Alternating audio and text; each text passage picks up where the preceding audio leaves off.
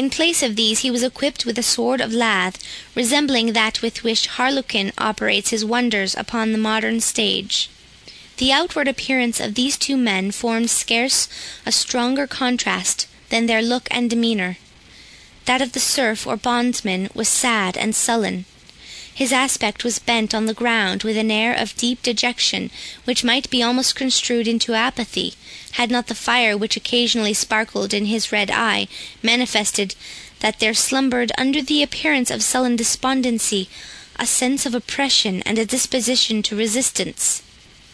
The looks of Wamba, on the other hand, indicated, as usual with his class, a sort of vacant curiosity and fidgety impatience of any posture of repose, together with the utmost self-satisfaction respecting his own situation and the appearance which he made.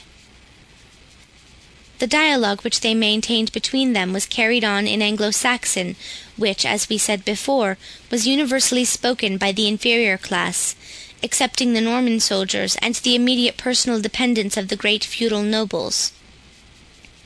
But to give their conversation in the original would convey but little information to the modern reader, for whose benefit we beg to offer the following translation.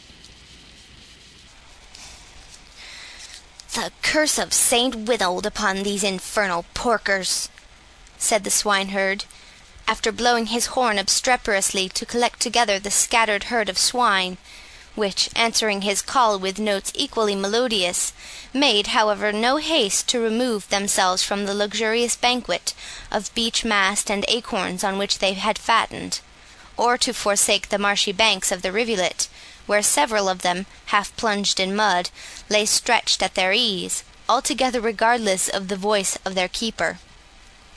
"The curse of Saint Withold upon them and upon me," said Gurth. "If the two-legged wolf snap not up some of them ere nightfall, I am no true man. Here, Fangs! Fangs!"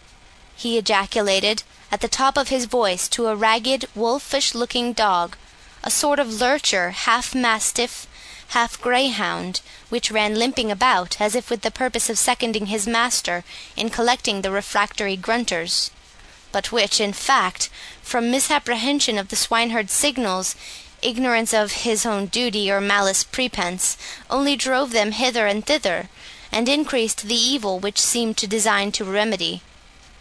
"A devil draw the teeth of him," said Gurth, "and the mother of mischief confound the ranger of the forest that cuts the foreclaws off our dogs, and makes them unfit for their trade.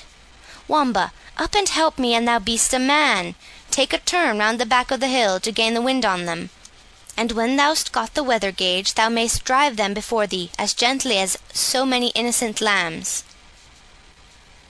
"Truly," said Wamba, without stirring from the spot, "I have consulted my legs upon this matter, and they are altogether of opinion that to carry my gay garments through these sloughs would be an act of unfriendship to my sovereign person and royal wardrobe.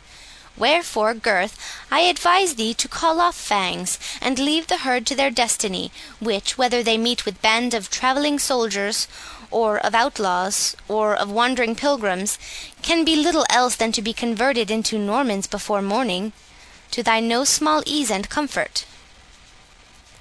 "The swine turned Normans to my comfort! Expound that to me, Wamba, for my brain is too dull, and my mind too vexed to read riddles." "Why, how call you those grunting brutes running about on their four legs?" demanded Wamba. "Swine, fowl, swine," said the herd. "Every fool knows that." "And swine is good Saxon," said the jester. "But how call you the sow when she is flayed and drawn and quartered, and hung up by the heels like a traitor?" "Pork," answered the swineherd. "I am very glad every fool knows that too," said Wamba. "And pork, I think, is good Norman French. And so, when the brute lives and is in the charge of a Saxon slave, she goes by her Saxon name, but becomes a Norman and is called Pork, when she is carried to the castle hall to feast among the nobles. What dost thou think of this, friend Gurth, ha?"